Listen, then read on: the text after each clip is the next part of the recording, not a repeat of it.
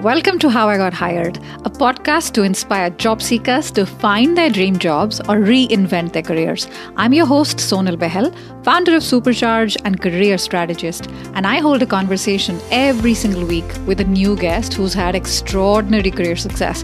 And today, I'm going to be speaking with Andrew Richards. Andrew has had a very, very interesting career. He started out as an agronomist and worked with potatoes. Yes, potatoes. He was a potato consultant and then moved on to sell cars. Then he moved on to sell medical devices and then did completely different stuff. And I'm not going to give everything away, but trust me, this is a very, very interesting conversation. And now what Andrew's doing is he's coaching men over 35 to go about their business with a relaxed confidence that allows them to meet life's challenges and enjoy the ride. Wow, that sounds fantastic. So hop in, come along for the ride. This is a cracking conversation and I'm so glad you're here to listen.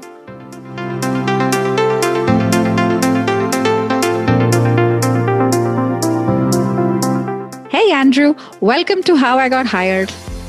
Hi Sonal, how are you doing? Very well, and you? Good. I'm the right side of a coffee. Always a good way to start. Amazing. That's the best way to start. So Andrew, let's get into it. Your career, because I'm pretty curious. Like most people's careers, right? It goes in very interesting ways. And your first job, a little bird tells me that it was an agronomist. And you worked as a potato consultant. And then interesting stuff happened and you got other jobs. So I want to hear, how did you get this very first job? Yeah, it's not even on LinkedIn, that one. I trained as a biologist and I loved that.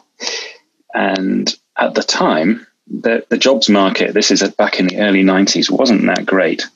So I decided that I needed to make myself employable. And at the time, everything was about computers and IT. And it was the very dawn of the online sort of emergence that we're all in now.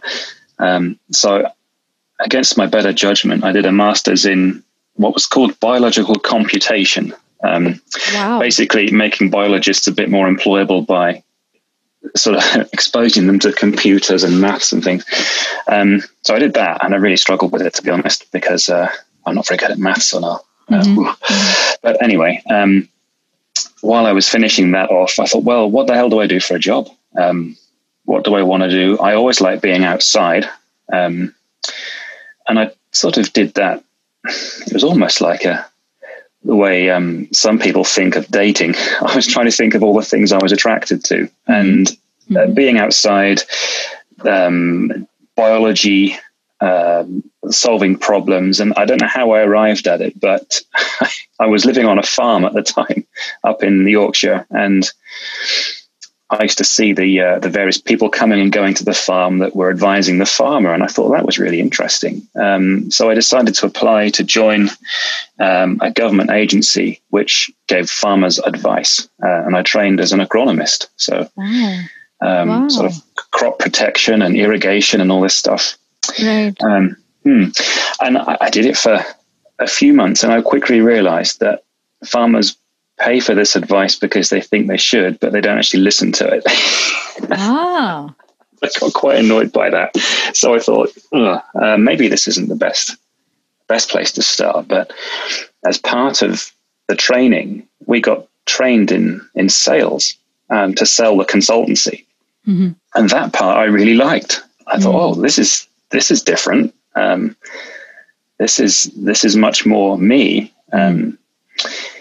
And at around the same time, my father-in-law, who's 80 years old now, gave me a really cheesy American book by a guy called Tom Hopkins, those who are a bit older might have come across, but this is the classic 80s how to sell methodologies.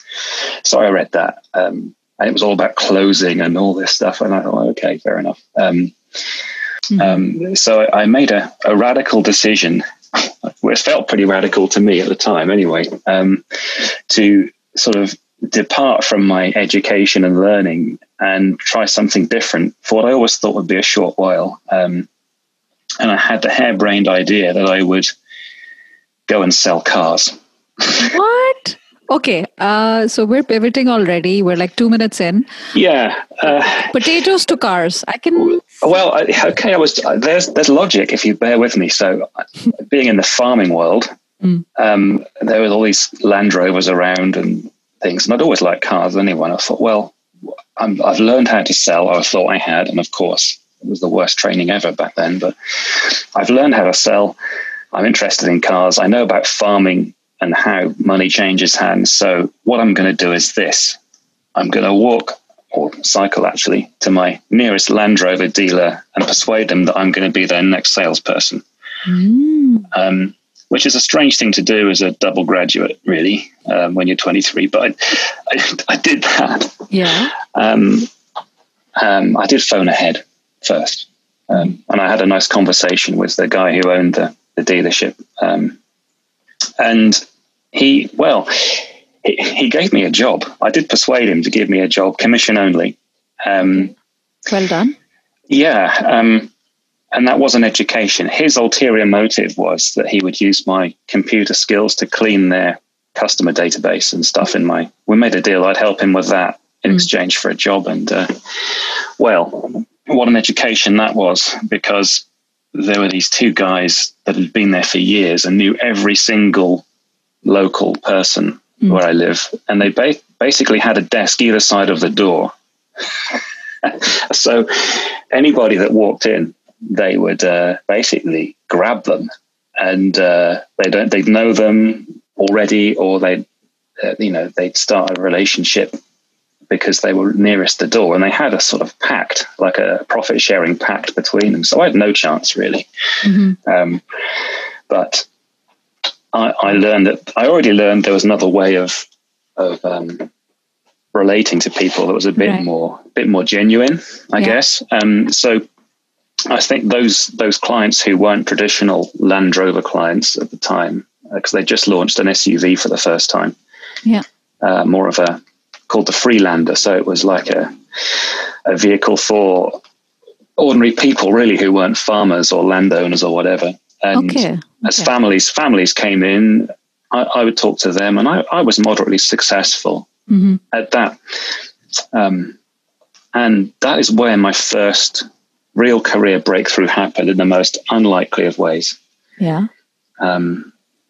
Again, this is straight after uni, really, the first 18 months. And I'd realized that, this wasn't a long-term thing for me. But I met a guy who was looking for a Freelander for his family. And we got talking. And he was telling me about what he did for work. And he said, I work for Johnson & Johnson. And I sell surgical equipment, laparoscopic equipment. I had no idea what that was. I was always interested in medicine and things. So we talked about that. And he said, well, Andrew, what are you doing in here selling these things? You could, with your education, you could actually be working in medical devices and selling those. And I thought, well, never thought about that. Never even knew about it. Go figure. So like always before, I did a bit of research and looked into it. And he said, this is back in the late 90s, look in the Daily Telegraph on a Thursday afternoon in the job section, and you'll see jobs for medical sales. Okay. Yeah. Newspapers, right? So I bought a copy, looked there, and there were adverts for recruiters that were recruiting into medical sales. So I just got on the phone, and this very nice lady said, can you be in Cambridge tomorrow morning? So I said, yeah. And I took a day off. And where were you? I was 60 miles away in Norfolk. So I said, okay. So I hopped in a Land Rover, which I had. Obviously. brand new one, actually. I remember it was bright red, brand new Land Rover, 9 miles on the clock. It was just out of the showroom. And I hot-footed it over to Cambridge and had this interview with a recruiter. And they said, yeah, you could do really well. You could do really well at this. And they put me in front of Abbott, a lovely guy called Martin Wogan, who I'm very fond of still, met me, and we just clicked instantly. It was one of those interviews where we didn't want it to be over. We just really got on well. And he said, look, I'm going to offer you a job. And I was just so excited about it right there. Yeah, it didn't take a lot. I took the job with Martin, and that really was a start of something, the start of pharma for me. So from farming to pharma, different fields completely, right? With pharmaceuticals. Absolutely, with car sales in the middle. That's really interesting. Well, I just followed my nose really, Sonal, and that started my career in the whole drug industry. It wasn't possible to move straight into medical technology and device sales because that was sort of seen as the thing you stepped into after cutting your teeth in selling drugs to hospitals and GPs and things. My plan, you have a question. No, go ahead. I'm waffling on. My plan was to move into medical device sales after a couple of years, and I did do that. Okay, good. So it worked according to plan. So Abbott was a couple of years, and then the plan was something like Johnson & Johnson, which you got. And in fact, you were there for 5 years, and you were one of their leading salespeople. And how did this job come about, Andrew? Well, I'd remembered the customer at Land Rover who worked for J&J, so I always knew I would be trying to get to Johnson & Johnson. It had such a good reputation as a company that did great training, developed its people well, and was market leading across a very broad area of different sectors. So, same deal, really. It was still the Daily Telegraph on a Thursday. but hold on, you kept in touch with that guy who was in J&J? Yeah, I did. He advised me a little bit. He advised me a little bit, but it was down to my own research, and I was fairly persistent in keeping an eye on openings near to where I lived, and eventually one did come up. And on a Thursday in the Telegraph, and you applied? Yeah, I just threw everything at it.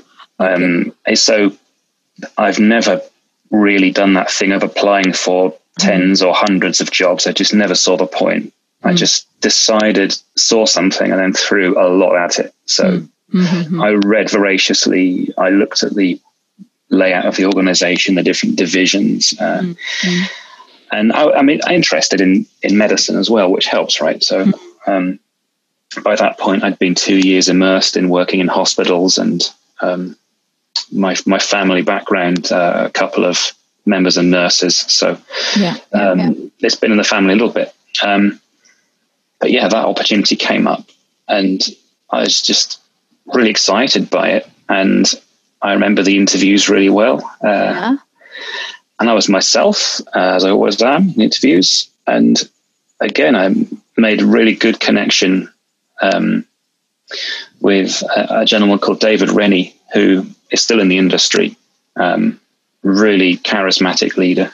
He'd hate me saying this, by the way, but I loved working with David. And he saw things in me. He developed his people really well, and I flourished there, actually, because we were in all kinds of different types of surgery in the operating room with the surgeons. That's where the sale's made when you're doing medical equipment. So, I see. So I got full training in anatomy and physiology. Even we did a little bit in Edinburgh Medical School with working on cadavers. So dead bodies. For those who don't know what a cadaver is. Just to get the hang of all the anatomy and all the rest of it. So saw every kind of surgery, from heart surgery to orthopedics, and it was fascinating.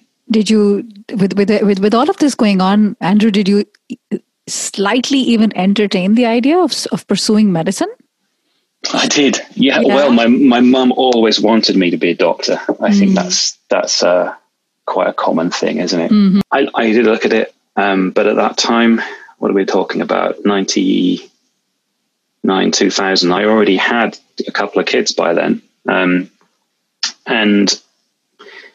the priority seemed really to be having enough money to do the things we wanted to do as a family. And I knew what retraining at that stage might mean. I mean, looking back, I wasn't actually too old to do it, really. Yeah. Any regrets, though? No. No. No. Good. No. I reckon I could have done it, and I reckon I could have been good at it too. But there's so many things, right, that we can all do and be good at. So I was able to be happy with my decisions. In fact, I've always been able to be happy with what I decide. So I decided to continue with it. And after 3 years at J&J, I got promoted to lead a team for the first time, which was really exciting. Yeah, loved that. What were the top two things you loved about that?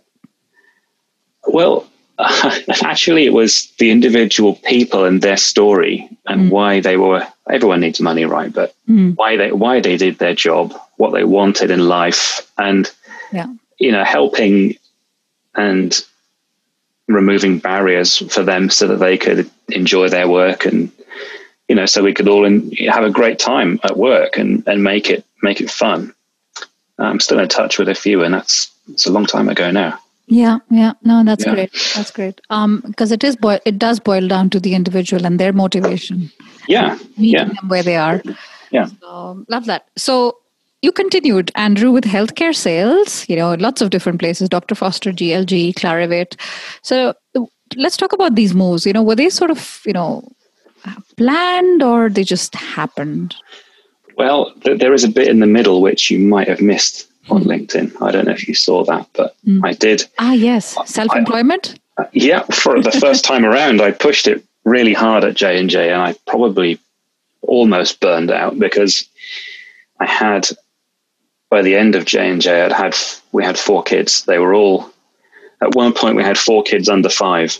Oh, gosh. And I was traveling a bit. Hands full.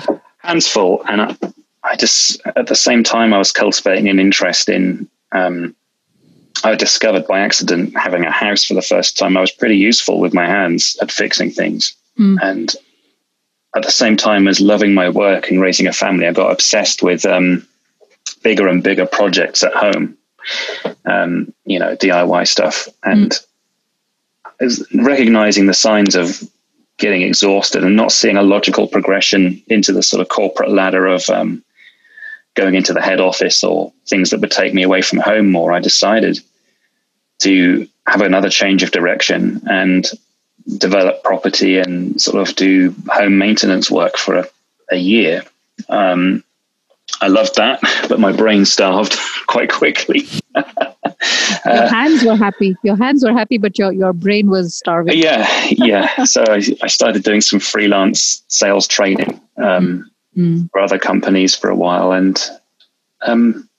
it dawned on me again that I needed a new challenge. So that's when the next phase came in, and with the healthcare sales of a different type. So I did go back to employment, and Dr. Foster was information sales. So it was the first time I really sold something intangible, so no product that you could put your hand on. It was information that was, it was red hot information, because this was information that hospitals needed to know about how well they were doing as a hospital versus all the other hospitals that were nearby. So they primarily around patient safety, right? So they could see, where they could improve their clinical practices. That was a really interesting and very politically sensitive role, in that, I'd find myself in a meeting room in a hospital with the board of the hospital, sometimes delivering some bad news about outcomes in a particular field of surgery being well below where they should be from a patient safety perspective. And, sort of heart in the mouth moments for these senior leaders in a hospital setting. But I kind of grew up there, I think. It was really, really high pressure situation. And in the spirit of the theme of this podcast, actually that led to the next step, as it were. Right. So what happened after 2 years, 7 months? While I was in those hospitals, I met a guy who was sort of a commercial lead inside a hospital, because it's actually a commercial market competing in a way for patients. Hospitals in the UK are, independent businesses essentially. So I met an interesting guy called David Morris, who was seconded into a hospital, but he was actually there from PwC. He wasn't a substantive employee. He was there in a seconded role to lead the commercial function of a hospital. And me and David, we really hit it off. We got on well. He liked that I didn't wear a tie. I remember that. Yeah. And so he recruited you. Yeah. Well, in a roundabout way. He'd asked me if I'd be interested in joining consultancy with the experience that I'd gathered working for Dr. Foster. And I, again, not thought about this as a possible career path. But I attended interviews, passed PwC's entrance sort of exams, as it were. And there I was as a fledgling management consultant, which again is different from sales, isn't it? Yeah. Well, what was it entirely. like for you? Well, a bit of an eye-opener. A professional services environment is that much more formal, I guess, than an outwardly commercial role. So, and I did some really interesting work as an interim NHS director for a while, and really built out my stakeholder management skills there, and delivering, really highly sensitive deliverables against the clock as consultants do. That was a load of skills that I'd picked up there. But it was a very different thing to be exposed to, but I knew quite quickly that I didn't fit in to it, mainly because of the necessarily stringent rules, regulations, guidelines, channels that you move through in those organizations. Really didn't suit me. So having realized that, I started looking out again to other opportunities that somehow made the most of all the things I'd done so far. Which was also offset by the need to make money again, right? Provide it's a recurring theme. I just need, I had to. And, I looked around and I thought, well, I'd always tried to make a move that increased my salary by a good lump. I thought, okay, I'm going to do that. And I was doing the following the money thing. So now, I saw something completely different again, but it was life sciences generalist leading a function in a company that does outsourced services. So a BPO, business process outsourcing. WNS. WNS, yeah. So I went there and I had a fascinating time. I'd never worked for an Asian company before, an Indian company. And that was really interesting in the way that it was run differently. The relationships inside the organization were different. Everything was different about it, and it was really stimulating. I got a chance to go to India a lot. I'd never been east of Israel, so that was my first time visiting anywhere in Asia. So I went to India 15, 20 times over that period. And I was fascinated by that. And that was just, again, a real period of growth for me. Traveling a lot within Europe, traveling to the US. It was a global role, really. And the kids, it was an eye-opening thing. Sure. And the kids were a little older because you're back to the traveling, because I'm guessing with sales, it's unavoidable anyway. Yes. And that's been a feature through a lot of my career. And if I'm going to regret anything, it's time away from home.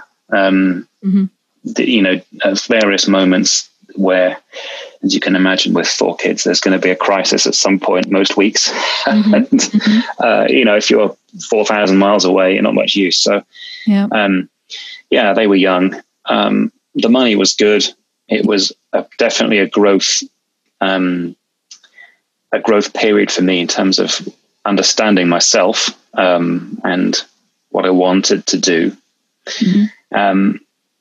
And after nearly 4 years there, it seemed like the right time for something a little different again. Mm-hmm. Mm-hmm. Having a low boredom threshold as I do. So I just, again, started another process. And then How did this one happen? How did this one happen? PLG? Trying to think now how that, it certainly wasn't the Daily Telegraph by that point. It was probably Monster or something like that. Is Monster still going? Yeah. I don't know if it is. Yeah. At your level, vice president, they were hiring in Monster? That's interesting. Yeah. Was it Monster or it might have been Total Jobs, one of the two. But a job board. That's a job board. Yeah. I looked and I saw this thing. I thought, what the hell is that? And it just looked, I saw healthcare. I saw different things in there that were interesting, and I applied. And again, really interesting company. It reminded me in a way of Dr. Foster in that at that time, at least 5 or 6 years ago, the expert network industry was a bit younger. So they were leading the market there. I think it's different now. I think there are more competitors to it. But the idea seemed really elegant to have 500,000 experts who weren't employed, but were reachable by and curated by the network to answer pretty much any exam question an organization has about really, really niche topics. So, in the end, there might be 2 or 3 people on the planet who are really well qualified to answer that question. And we were selling that service into pharmaceuticals and life sciences. And that was really, really interesting work. Really positive. I loved it, actually. I loved that work. Yeah. Again, leading a team. Right. And, traveling around Europe insanely often. But Europe is so much more doable than Israel or India, Far East. It is, but I think what I found was the frequency of it. Rather than having a week in India or whatever, I was different city every day for some weeks, and that's quite exhausting. Yeah. But I really enjoyed that work. Okay, so that lasted 2 years, and then what happened? Well, there was a restructure there, and I moved on to Clarivate, which is a different organization in that it was part of Thomson Reuters, so it was exiting from the ownership of Thomson Reuters to become Clarivate, and this was an information sale again. Running a team there. Again, another dimension. By this time, I've become really well-rounded in healthcare and life sciences. So there was lots of different angles from which I knew it.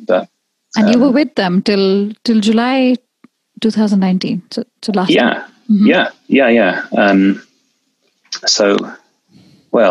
therein lies the transition to the coaching I do now, I guess. That's what spawned me into the current position I'm in. How did that happen? Well, a couple of years ago, I was going through a tough time personally with work and all manner of different things going on in my life. And my wife said to me, why don't you talk to someone about this, and who isn't me, to get some different perspectives on it. And I spoke to my friend Simon Dawson, who is a coach. We just had a chat about what was going on, and the experience of telling somebody who didn't really have a vested interest in an outcome for me, or didn't judge me for what I'd done or what I was doing or going through, was really refreshing and impactful. I remembered it really for a long time afterwards, that experience. So while I was at Clarivate, HR were really good there in offering courses and professional development for the leaders, and actually everybody in the organization. And I'd remembered the coaching experience because I'd always actually been really much more interested in the personalities, the people inside of my work environment than the work itself. Rewinding to 22-year-old Andrew.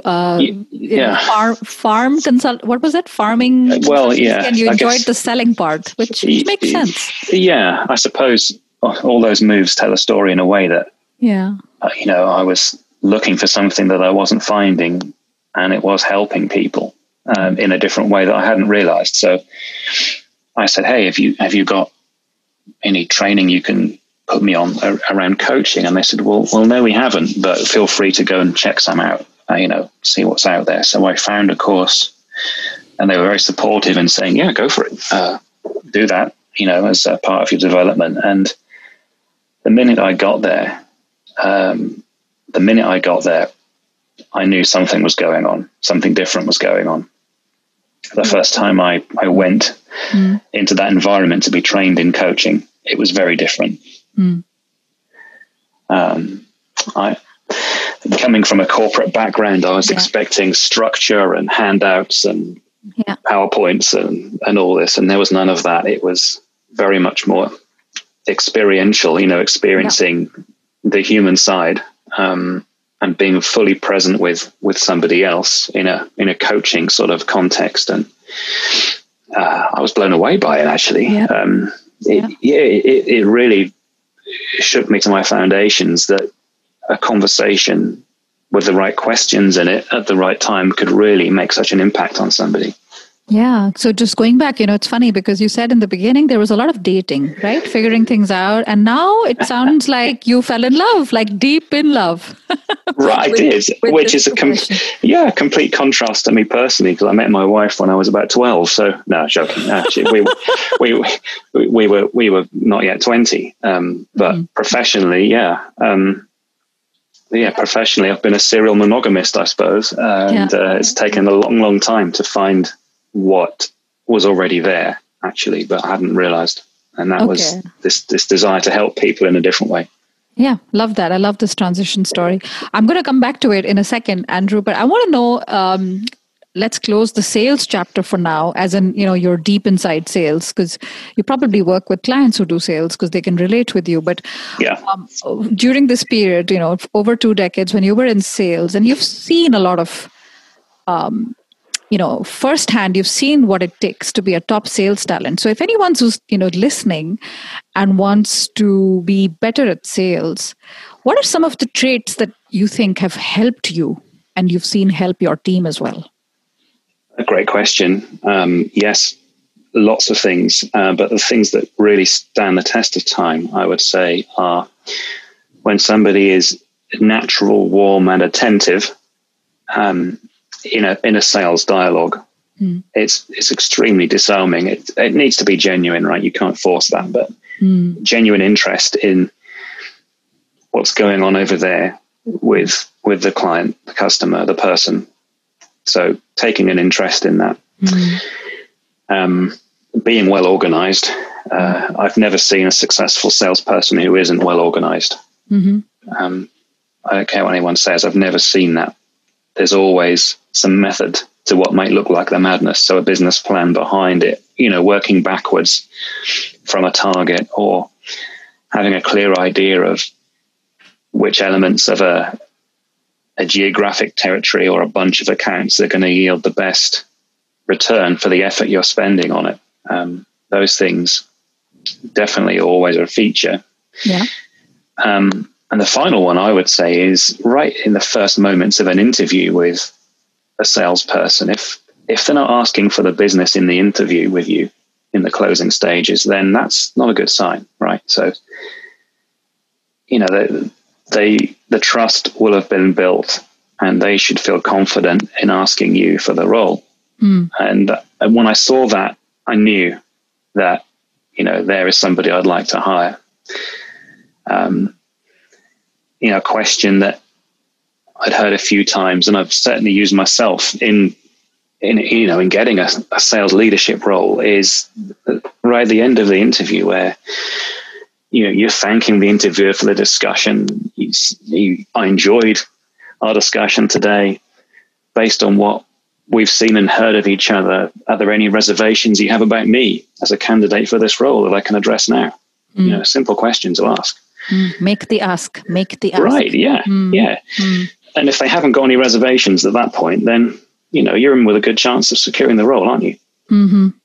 So show some of those, sales skills right at the interview stage, as opposed to, I'm going to impress them when I'm there, when I'm with the company and officially. But absolutely makes perfect sense. Be interested, be organized, make the ask.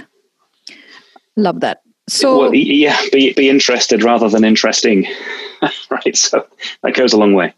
Yeah, that's right. Be interested in what they're saying, like genuinely listening. One mouth, because there's a lot of lots of closing, always be closing, ABC stuff going around, which only gets you so far. Maybe not repeat clients, but this is evergreen advice, I think. So great. So Andrew, coming back to the present, when you decided to do the self-employed coach thing full time. You decided to work with men over 35, which is a very specific, drawing the line in the sand. So tell us what brought this about and how did you get hired, in an official way by your very first client? So I do find myself working predominantly with men over 35, but what I've also found is the more I do that, the more I end up working with women too, which is great. It's a weird paradox. So with coaches and consultants and so on, it makes a lot of sense to have an area of specialism. And I would say that's definitely where I'd specialize because, I've had some of those experiences as a man over a certain age.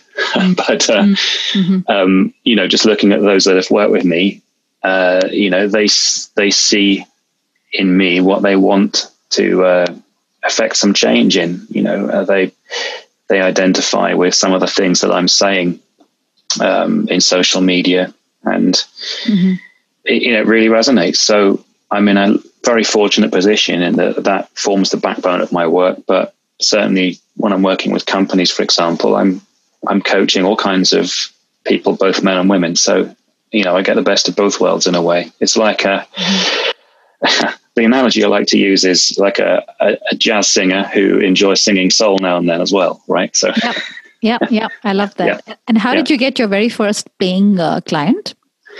Well, that was LinkedIn. So, like a lot of people, I'd had a LinkedIn profile for years, but it was that one that grows with people you're connected with at work and things, and you don't post anything, and you don't really look at the content much. You just have it as a online resume, really.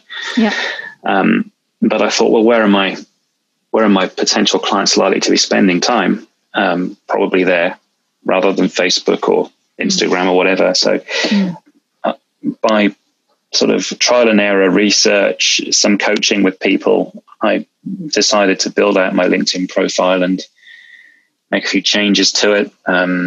And then start producing content, which to start with was really weird because as an employee, right, you think, well, I've got to be quite careful what I write here or say anything because it might come back to bite me on the bum. You have to let go of that as a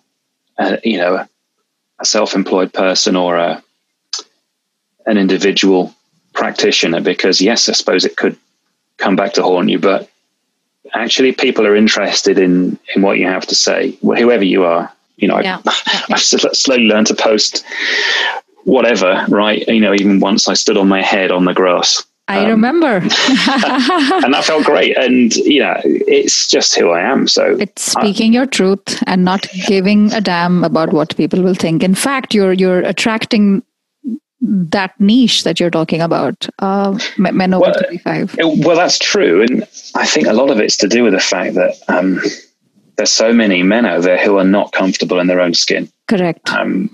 They don't have that sense of ease about who they are. Right. And you're there to help. Right. Yeah. I saw this on LinkedIn today. There's so much unfolding that has to happen. And you're there giving them a nudge, helping them out. I love that post because you're always sort of out in the outdoors, English countryside. That's attractive. So thank you. That's been helpful. And, Andrew, with everything going on, we're recording this in the end of 2020. It's a hard time with the pandemic, and companies are slow, when it comes to the labor market. There's a major glut. Any advice for someone who's listening to this today on how they can get hired? Yeah. I would say digging a few very deep wells versus digging hundreds of shallow ones is definitely a good idea. So you'll hear people say, I've applied for hundreds of jobs or whatever, and I've had no success. Well, yeah, I would say look to what you really, really want to be doing and isolate down the opportunities to single figures. Yeah. Under 10, preferably under 5, and really focus on those. Yeah. Get to know the people who are hiring for those roles, talk to employees there, obsess about it, get interested in it. And the more you do that, the more likely I think it is that you'll be successful, because firing off loads of online applications is soul destroying, time consuming, and rarely successful, right? Because absolutely, there's nothing distinctive in the application to help the hiring manager make a decision. Right. And the spray, and I talk about it as well on LinkedIn, the spray and pray rarely works. And I love that you said that, because you have experience with it. Wait once a week for the Telegraph on a Thursday and go all in, because that's what you did. And you went completely, swimming inside. You didn't dip your toes in the water, but you completely swimming inside and getting everything. And I'm guessing this is also, in the mid 90s, etc. It wasn't that easy, right? Google wasn't around to do that sort of research. But if you could do it then, we can do it now. People can do it now. So there's always hope. Yeah. Fabulous. Andrew, this is my last question. So we're coming close to the end. And I ask this to all my guests. What is that one standout defining moment that supercharged your career and helped you to move towards your current success?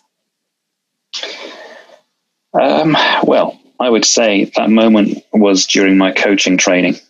And it was the first time I coached somebody as a newcomer coach, a noob. And it was seeing what the impact was of that conversation on that person and the shift they made in half an hour of focused attention on an issue or a challenge that they had. And seeing what they, later that day went on to go and decide based on that discussion, I just thought that is huge. Yeah. And that, it awoke something within me. I thought, right, okay. There's no debate here. There's no discussion. This is what I have to do. Absolutely. And it is such a high when that happens, when you're like, I had a little part to play in that. That's the impact of that is you can't compare that with anything. Yeah. It's addictive. Yeah, it is in a good way, of course. Right. It's very satisfying to be able to help people. Yeah, satisfying, and the word I'm looking for, the other F word, fulfilling. So fulfilling. Yes, you're like, definitely. This is it. This is what I love. I'm doing what I love. Best feeling in the world. Fabulous. So, Andrew, how can people learn more about you? What's the best way? Well, look at my nonsense on LinkedIn. I think it's a good idea.